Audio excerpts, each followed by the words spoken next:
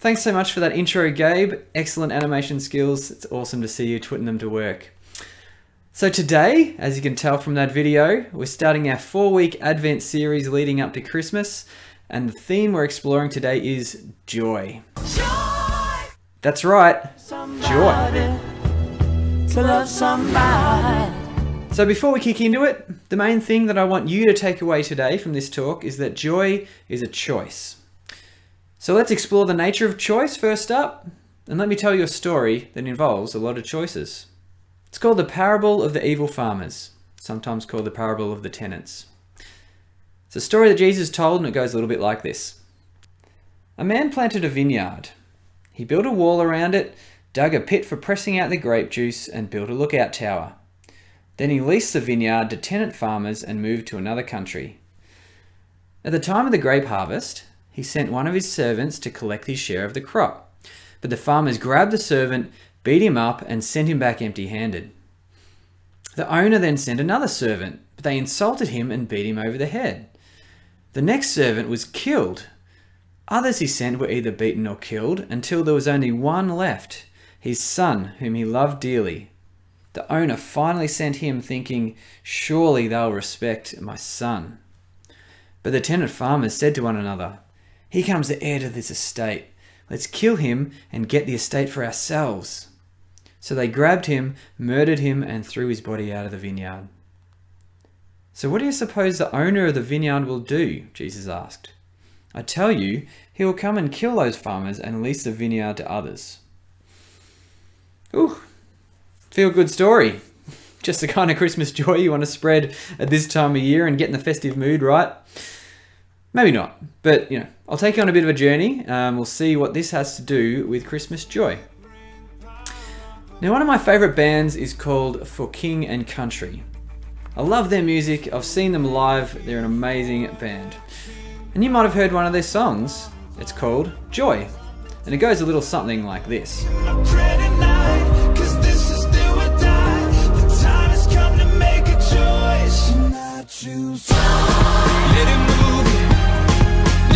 Alright, pause right there.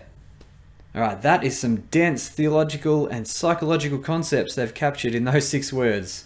Choose joy, let it move you. Alright, so let's start with that first one, choice. Alright, this is the best place to start because I want to teach you that you probably have more control over the way that you feel and act than you think you do. So a good illustration comes from the movie Inside Out. Just Riley and me, forever. Apologies if you haven't seen this movie, I'm going to draw on it pretty heavily, but if you haven't, check it out after this, and you'll know a bit more of what I'm talking about. But throughout this movie, they put across that inside Riley's mind, joy seems to be in control. And even when she gets lost, the other emotions take over and do their best to be in control too. Oh, very smooth. That was just like joy. Boo! I'll be joy. So this is Riley's default state. It's pretty true of most kids that their emotions are in charge most of the time. But at the end, something interesting happens. The emotions get a new upgraded control desk with lots of cool new impulses that they can send to Riley's mind. But when you're watching this, did you ask yourself, who's supplying this new stuff? And where are all these impulses going? No? Only me? Oh well. The fact is, there's actually a higher power taking charge here inside Riley's mind, and yours, who's actually determining her choices based on the input that they're receiving from the emotions, as well as from all the other things we see in that movie, namely memories, which are beliefs, values, experiences, facts, opinions, and ideas. No, these facts and opinions look so similar. Don't worry about it. Happens all the time. Well, you could say that this higher power is Riley herself, which is right, but you can say that Riley's emotions and memories are all part of her as well. So I'd like to make a distinction that I like to call this higher power your will. So this gets a little bit sciencey, but it's the part of your mind that hangs out in the front of your brain called the prefrontal cortex. And this is the part that helps you do intelligent things like set and achieve goals and process information. It also helps you do other super helpful things like focus your attention, predict the consequences of your actions, plan for the future, or anticipate events going on around you, or especially managing your emotional reactions and coordinating complex tasks. Like, I can't do this until this happens.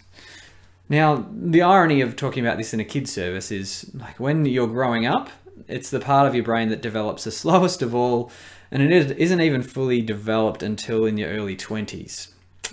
So I don't mean to disrespect kids and teenagers, but it does explain behavior like this.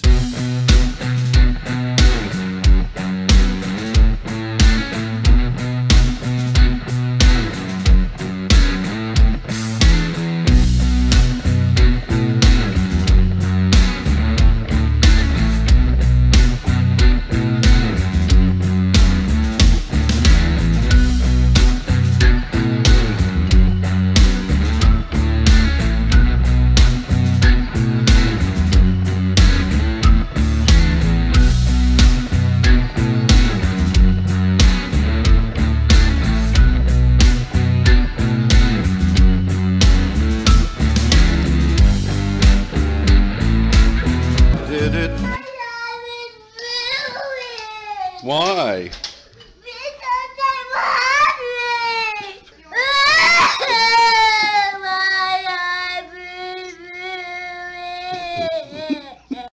All right, back into the movie. Now, the movie highlights this when Riley simply just responds to her emotions and ideas without a thought. She's taken for a ride without much choice in the matter, and a lot of the time bad things happen. Like, she makes some bad choices. But towards the end of the movie, you see Riley starting to make some better choices because she's putting the more focus on her will by balancing out all the information that her mixed emotions are throwing in. She's growing into her ability to get all that information together and choose the right path forward. But now, all that being said, I'd like to point out that a lot of the time, the right path forward could well be to let joy move you. All right, so let's talk about how joy can move you. Cast your mind back a few weeks. Remember, I said anger is a motivating emotion. It makes you do things. Well, the truth is all emotions are motivating emotions. Like, they make you do stuff. Now, we've established already that through your will, you can develop the ability to make a choice about what you're moved to do. That's your behavior. And if your will's in good shape, doing a good job, you'll have the power to make a helpful choice, even if your emotions are sending in some crazy signals. I make this look good. However, if your will is underdeveloped or neglected, you're probably going to be moved to act without thinking, and that a lot of the time ends up with an unhelpful choice.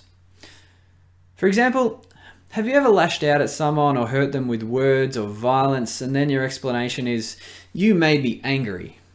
You made me mad.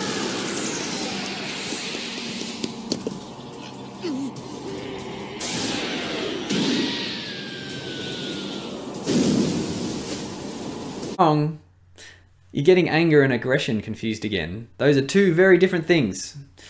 Yes, people can do things that make you feel angry, but you're fully responsible for choosing aggression. But how do you choose joy and let it move you? I think there's a hint in our favourite Christmas carol that we're going to sing at the end of this service, and it's got a line in it that says this.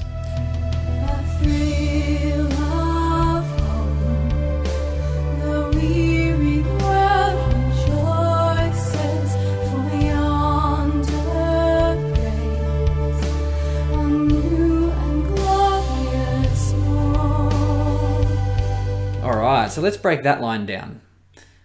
What's so thrilling that makes a weary world choose to respond with joy? Rejoicing. The answer is hope. More specifically, the hope that is yonder. So, what does yonder mean?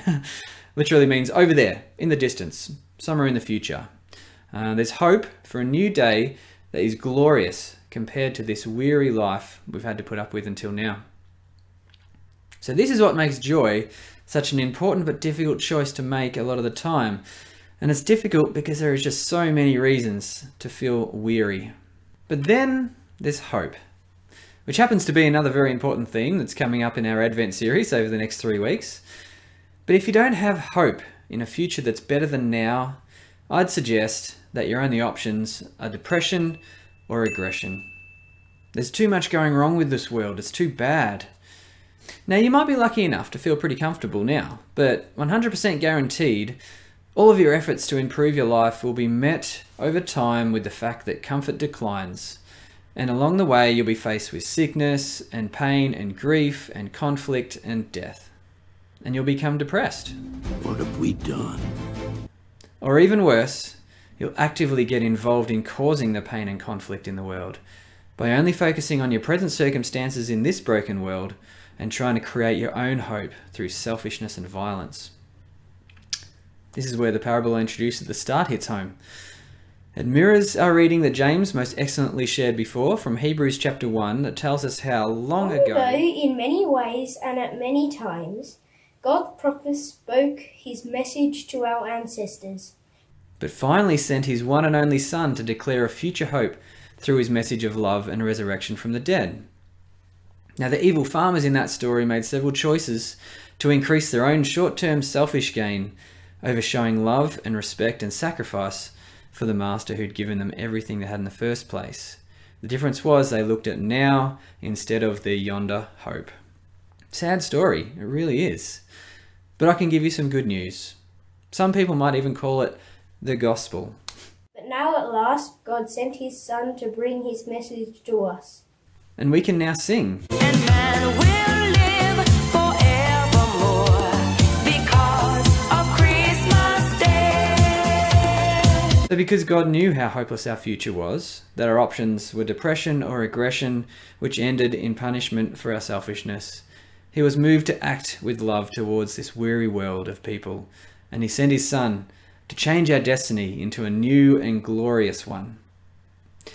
So here's where I'd like to point out a story that contrasts with the parable of the evil farmers. It's a response of the shepherds in the Christmas story.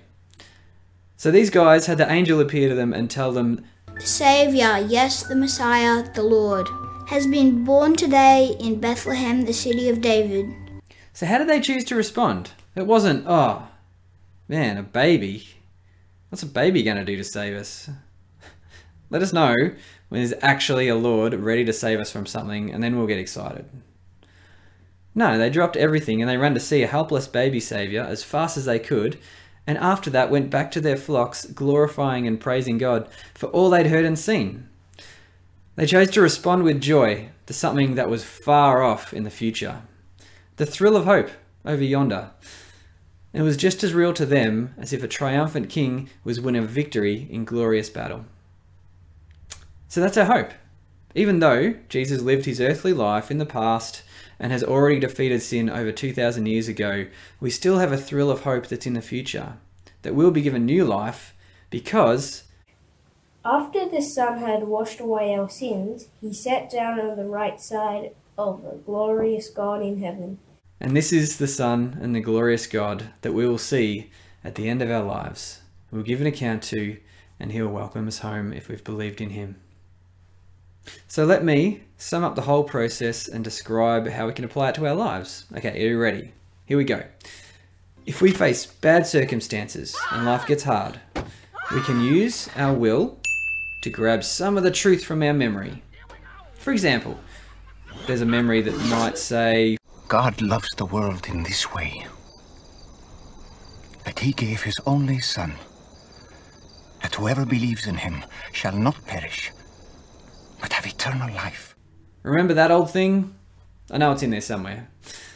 So then you use hope, which is over yonder in the future that we've talked about, as your motivation to choose to put joy in the control seat and let it move you to act with love instead of depression or aggression. Rinse and repeat every day for the rest of your life. Done. On a brighter note, while our circumstances haven't changed, I guess our perspective can. Right, Randy? Couldn't have said it better myself.